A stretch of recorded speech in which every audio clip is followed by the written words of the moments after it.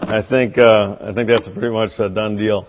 So we are continuing the series on Thanksgiving, and it's a series on gratitude, grace, and generosity. This is actually the last message of this series, and tying in these three ideas of having a heart condition of gratitude and thanksgiving, having it saturated with grace, and understanding that grace is an active ingredient both in thanksgiving and in generosity in all of our giving, financial giving, serving. It's really all about grace. And every scripture we've looked at, there's been an emphasis on grace and then generosity.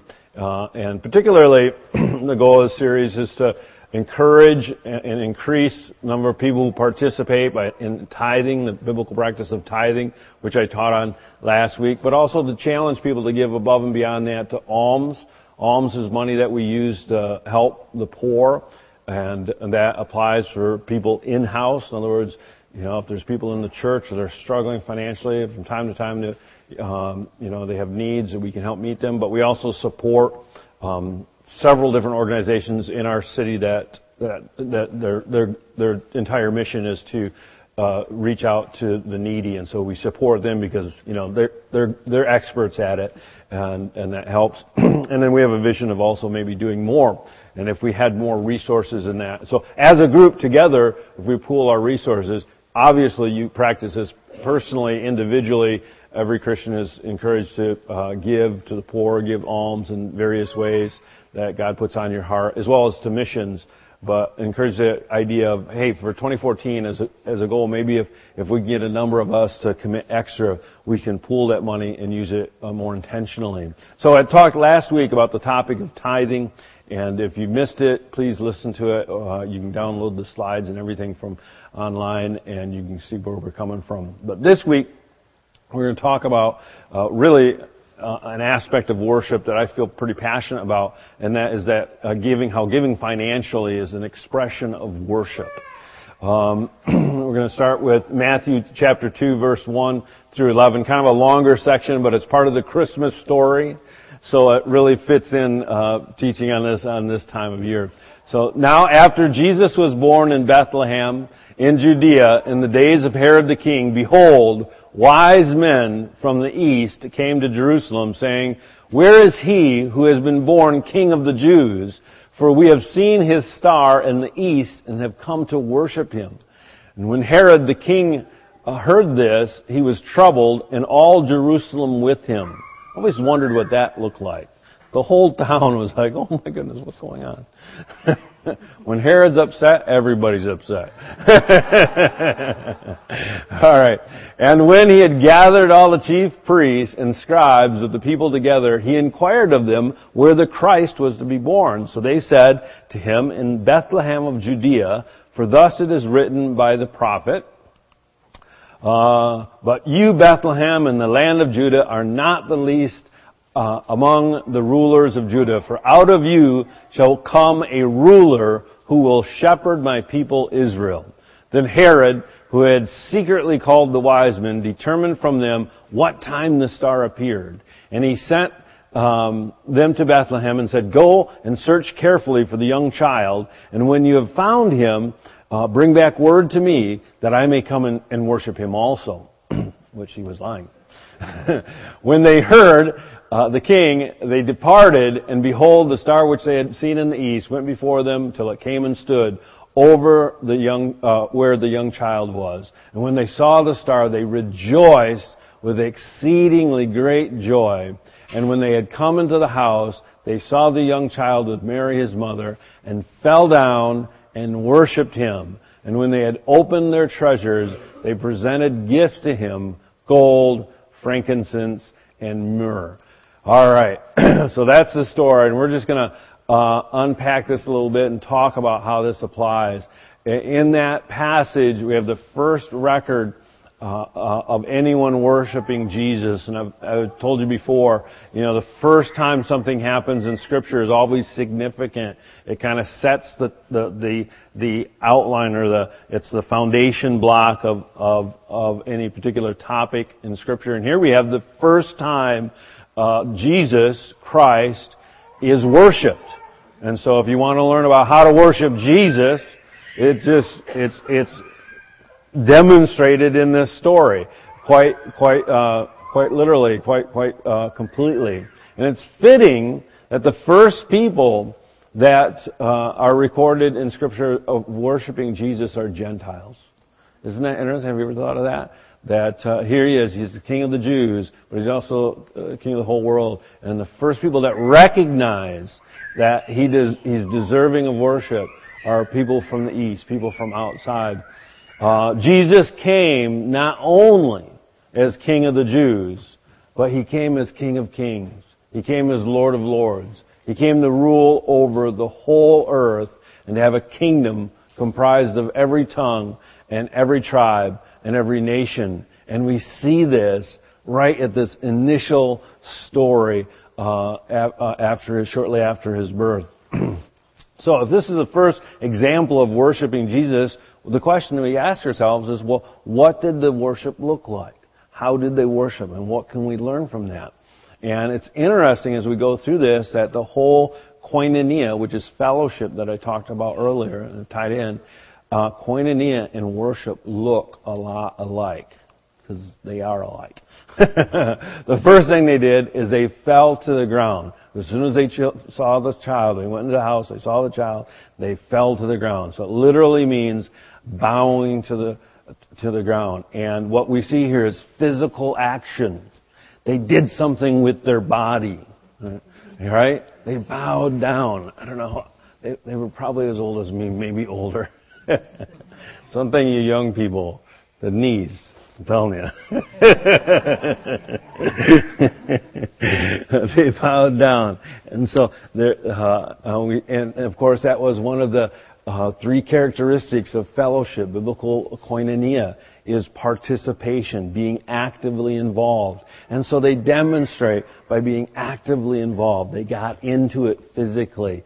Worship throughout the Bible, all worship throughout the Bible involves our whole body, all right? It's not just a state of mind, as in agreeing to right doctrine, or an emotional experience.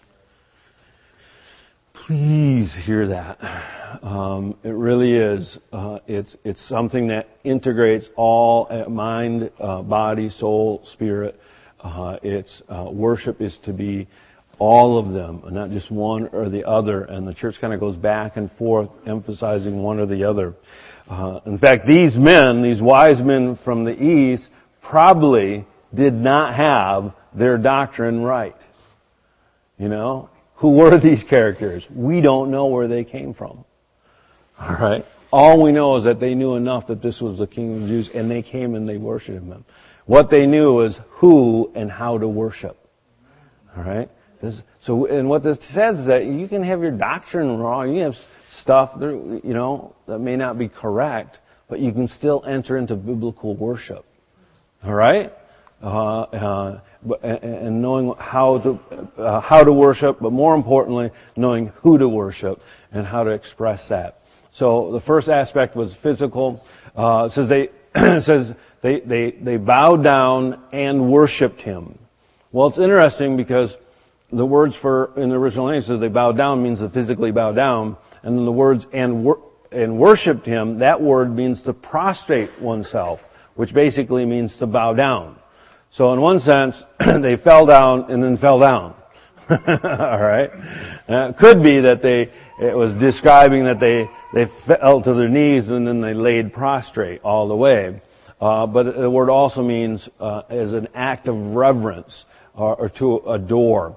And so first there was bodily action, but then in their heart there was reverence and adoration.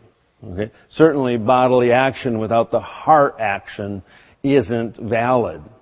But when you combine them together, when your heart is moved with adoration and reverence for the Lord, and then you express that in physical acts of worship, whether it be bowing down, whether it be dancing, whether it be raising your hand, whether it be singing, whether it be sitting still and listening, lying down and getting in a posture of rest, all of these things can be expressions of worship when they're combined with the heart attitude of reverence. Does that make sense? All right. And then it says, and the heart action ties in with the koinonia aspect of intimacy, and that their hearts were open to the Lord. And just as fellowship requires openness of heart and emotionally being vulnerable to one another, in worship we need to be open emotionally. We need to allow God into our hearts. And we need to pour our hearts out to the Lord. Now that is how we worship Jesus. And the third dynamic of worship that we see the wise men doing is that they opened their treasures and they presented gifts to Him, frankincense, gold, frankincense, and myrrh. And so those things, all three of those, and I've heard people teach on the significance of those, and it's really great to study and get into the details of what all of those symbolize. I'm not really going to go into that today, but they're all extremely valuable. Gold is still one of the most valuable substances on earth, and frankincense and myrrh are both things of great value. Some scholars believe that these were not small little token gifts, but that they actually made Jesus' family wealthy. And there's a lot of evidence to this. I hadn't thought about talking about this, but Jesus was born in a manger. In one sense, He was born homeless to just a blue-collar family. He was a carpenter. They probably didn't have very much at all. And then they come, and these wise men come and leave treasures. And that those treasures actually could have been a storehouse of wealth that Jesus' family could have lived off of for His whole childhood. We don't know the details there, but it kind of like, for me, it's like Jesus comes and speaks to every person. Whether you're homeless, whether you grew up wealthy, it's just amazing how many different aspects come together, and that Jesus' life can speak into that. But the point that we want to focus on here is that they actually gave them. They knew that worship involved the giving of substance of value. Okay, and so there was material action or contribution, which is the other third dynamic of fellowship or koinonia, church life. And so we see both the participation, or all three, the participation, the intimacy, and now we see the worship involving actually contributing, giving things of worth to the Lord as an expression of reverence, as an expression of adoration. The Christmas tradition of giving gifts to children is partly based on this story, and I think it's a great idea. And there's no question that some people get distracted by the true meaning of Christmas and make it more about materialism, and we have to guard against that. But remember, it's a great illustration of how, and it uses, these gifts were given, but the greatest gift that was ever given was the gift of God sending His Son, Jesus Christ, as Savior to the world, right? And so that's the real gift that we're celebrating when we open up gifts. All right, so that's Jesus being worshipped in the New Testament. Now we're going to look at a couple of Old Testament examples of biblical worship. And the first is found in Deuteronomy chapter 16 and 17. It says, 3 times a year all your males shall appear before the Lord your God in the place which He chooses, at the feast of unleavened bread, at the feast of weeks, and the feast of tabernacles, and they shall not appear before the Lord empty-handed. Every man shall give as he is able, according to the blessing of the Lord your God, which He has given you. So this passage is talking about, Deuteronomy is the retelling of the law. It's actually a combination of a series of sermons that Moses preached before he died, and so this is a summary of one of the requirements of the people who lived in the Old Covenant, that 3 times a year all the males were required, and often they would bring their whole families to a great feast, and they would come and they would not appear before the Lord empty-handed. They would have something to give. So from the beginning of Scripture, even going back earlier, scriptural worship has always included giving of offerings. Remember in Genesis, Cain and Abel. So the first thing they did, we read about, was they were giving offerings to the Lord. And so I think there's something hardwired into being human. It's one of the ways we relate to the Creator is by returning to Him or acknowledging that part of the creation. We give symbolically, in a sense, to Him. It goes all the way back to the beginning. But here in Deuteronomy, you see that the word worship, the word itself, is a derivative from the word that we get worth. All right? So when you talk about worship, you can't separate it from the idea of worth. Worship is actually expressing and demonstrating the worthiness that we ascribe to God. And so when we sing about God, we're singing about how worthy we believe and we feel that He is. But when we give our offerings, it's financially or materially demonstrating how worthy we feel that He is in our lives. It is really an act of worship.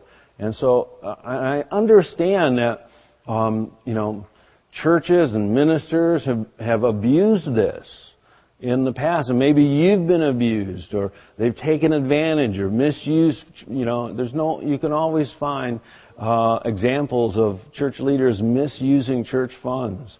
The answer to misuse is not disuse, but proper use. All right. So when somebody does something wrong, don't throw the baby out with the bathwater. All right.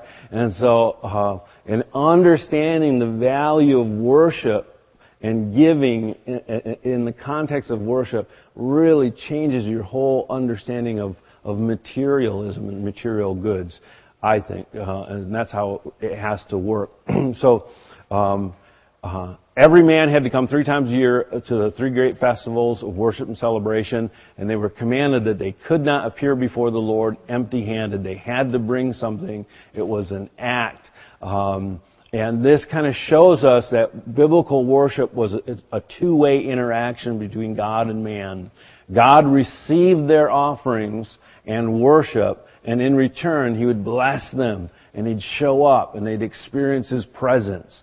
And then the people who came, would give, their offering and adoration, and then they would receive blessing and the presence and the goodness of God. And so there's a two-way transaction that worship really is, a two-way interaction. I like the word transaction because we're used to that. We go in the store, we give them money, we get stuff in return.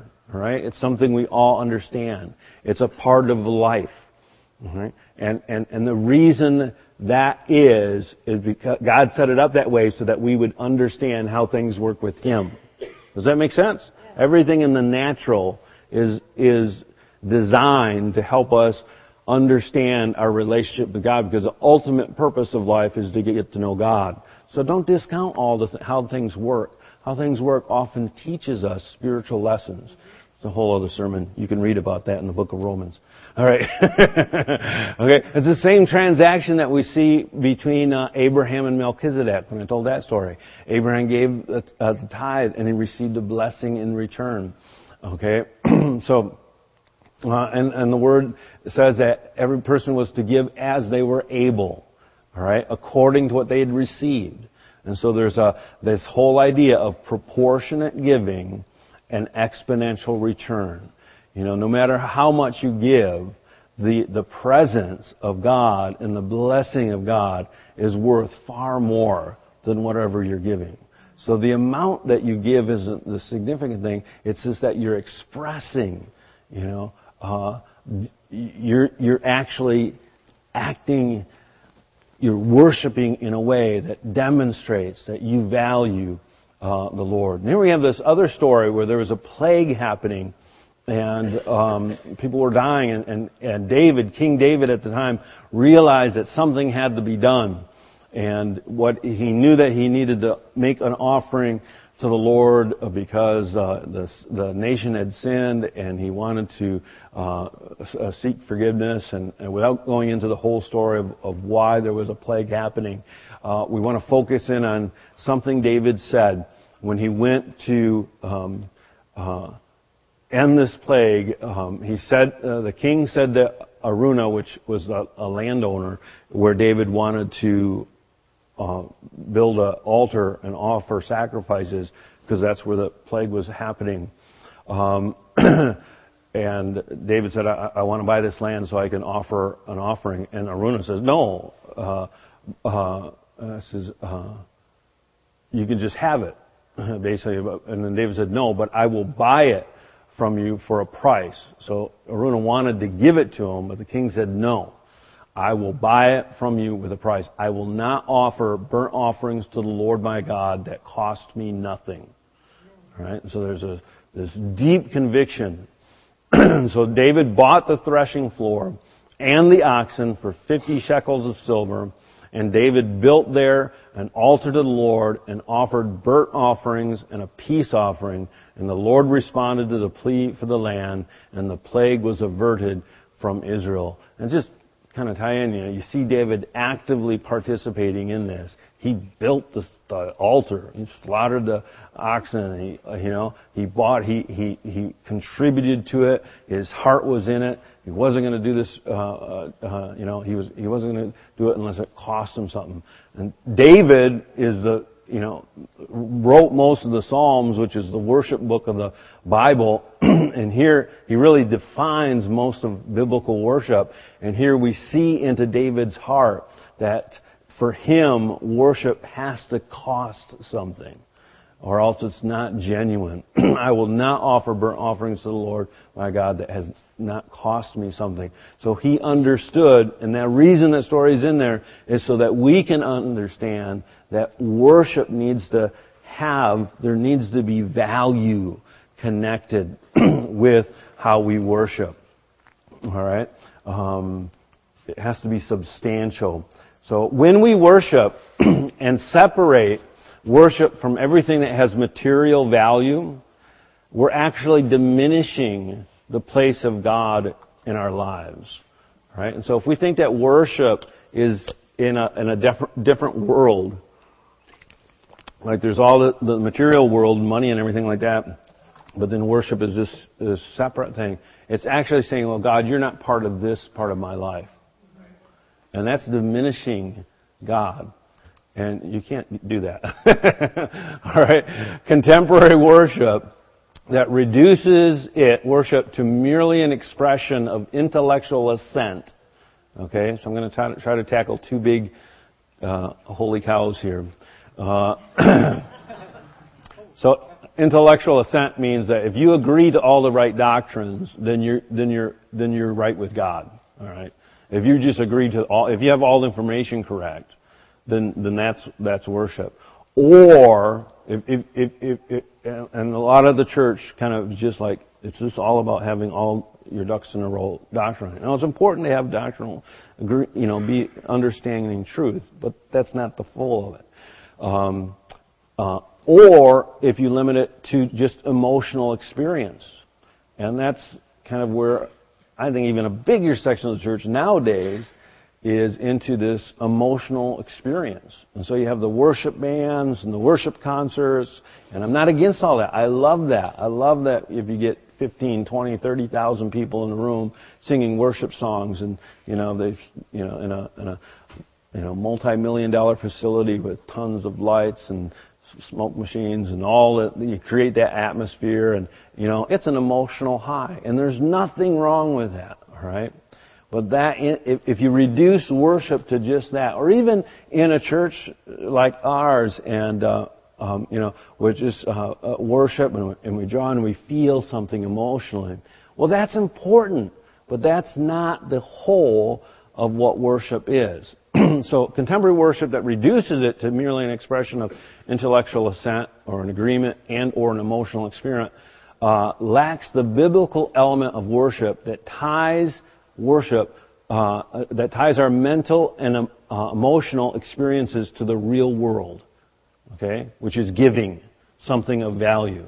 In other words, what I'm trying to communicate here is kind of a big idea, is that the intellectual aspect of worship and the emotional aspect of worship has to be connected some way with the real world, okay, with three-dimensional objects. Are you hearing me? Okay. Because that's when it becomes biblical, when you have all three. And that real world expression is when you give something of value. Moved from a heart of adoration out of an understanding of the truth that Jesus is Lord. And this is what Jesus meant when He says, those who worship Me must worship Me in spirit and truth. You know, the Father is seeking those who worship Him in spirit and truth. And so it's having truth, objective reality, and spirit being in the right mind and heart. Biblical worship involves our whole being, every aspect of who we are as individuals. Thinking that worship should or even could be purely mystical or spiritual and separate from tangible giving, okay, is actually based on the Greek mind, understanding of the mind and their understanding of philosophical understanding of the world called dualism and Gnostic heresy. Okay, so to think that you can have a worshipful experience without actually financially contributing of your material wealth to the Lord in some tangible way is not biblical. Okay, it's just not the full picture. Does that make sense? All right, and so that's how it makes this whole giving topic, like, to me, not about money. All right, it's about being in right relationship with God and having all the aspects of who you are as a person and how you fit into creation expressing worship. Because biblical worship is incarnational. Okay? And this is a big thing that differentiates Christianity from the other religions, is that we actually believe God came and became human, incarnate. All right? And Christmas is a celebration of the incarnation. And incarnate just means carne is meat, okay, flesh. Incarnate means to enter into a bodily form. And so we celebrate that in the coming of Jesus. But listen, all of the way God interacts with humanity is incarnationally, all right? And so He wants to fill you with His Spirit, right? Yes. Where does this Holy Spirit dwell? In your body. Paul says, in your body. Your body is a temple of the Holy Spirit. Okay? This physical thing that we sometimes love and sometimes hate. Okay? There's something about it God loves. And this is why the idea of separating body from soul and spirit and chopping them up is actually deception of the enemy that leads to the fractured lives. And God's understanding and the way that we need to see is that we're all one whole. And we can see this in worship as well as koinonia and fellowship, in that we express worship in all three ways. So worship should include the expression of God's worth in our lives, and it should be demonstrated. And by giving materially, whatever portion you're able to give, that makes it more real in the sense. It expresses it. So let's just take a minute and the idea that worship costs something, has value, and there's three different aspects. That physical aspect of worship, that participation or the physical cost, as when the wise men bowed down, okay, or when David, cleared the floor and built an altar and chopped up wood, how can you? I just want you to think for a minute in your life. How can you demonstrate worship through physical action, through participation? All right? I saw a guy in a gym this week, and he was talking to another guy in the locker room that he knew went to the same church. And the guy said, "Boy, wasn't Jeff's sermon great?" And the guy said, "I wasn't there." And the guy said, "Oh man, he really did a great job. He did it was amazing." So I happen to know Jeff. I said, "Really?" I said, "What do you preach on? What do you talk about?" And the guy looked at me and went, "I don't know, but it sure was good." About 10 minutes later, he still couldn't remember. He came up to me after I had cleaned up a little bit. I was about ready to go. He said, "You talked about God and Jesus, but..." So I want you to remember something. How can we worship with physical action? And maybe that means dancing to you. Maybe it means sitting to you. Maybe it means meditating to you. Maybe it means lifting your hands. Maybe you can try different ways, Do things at home. You don't want to dance at church. Get at home alone. Put on a worship music. Do a little jig. All right? Bowing down is really powerful. Bowing down. If you never bow before the Lord, do it. Sometimes I lay my Bible down and I bow down before the Lord as an act of I submit to the word of the Lord. Jesus is the word. Okay, how can you demonstrate the cost and value of heart action, intimacy, emotionally expressing worship to the Lord, and how can that be a part of your life? So how can you get your emotions involved in the expression of the value that God has? And this gets like how can you get it deeper into your heart? And how can you express emotionally with worship? And maybe some people can do that with singing, but some people can't. Maybe you need to write it out. Maybe you need to find a different pathway maybe you need to talk it out with an individual to where you can get to a place where you're expressing heart action. And then finally, how can you express worship materially by giving? And whatever that is, maybe you can only give a dime, but you give it out of a heart of reverence, then it's legitimate worship. So take time, I hope, and remember that's what worship. That's what biblical worship is. Bill has some announcements. Thanks.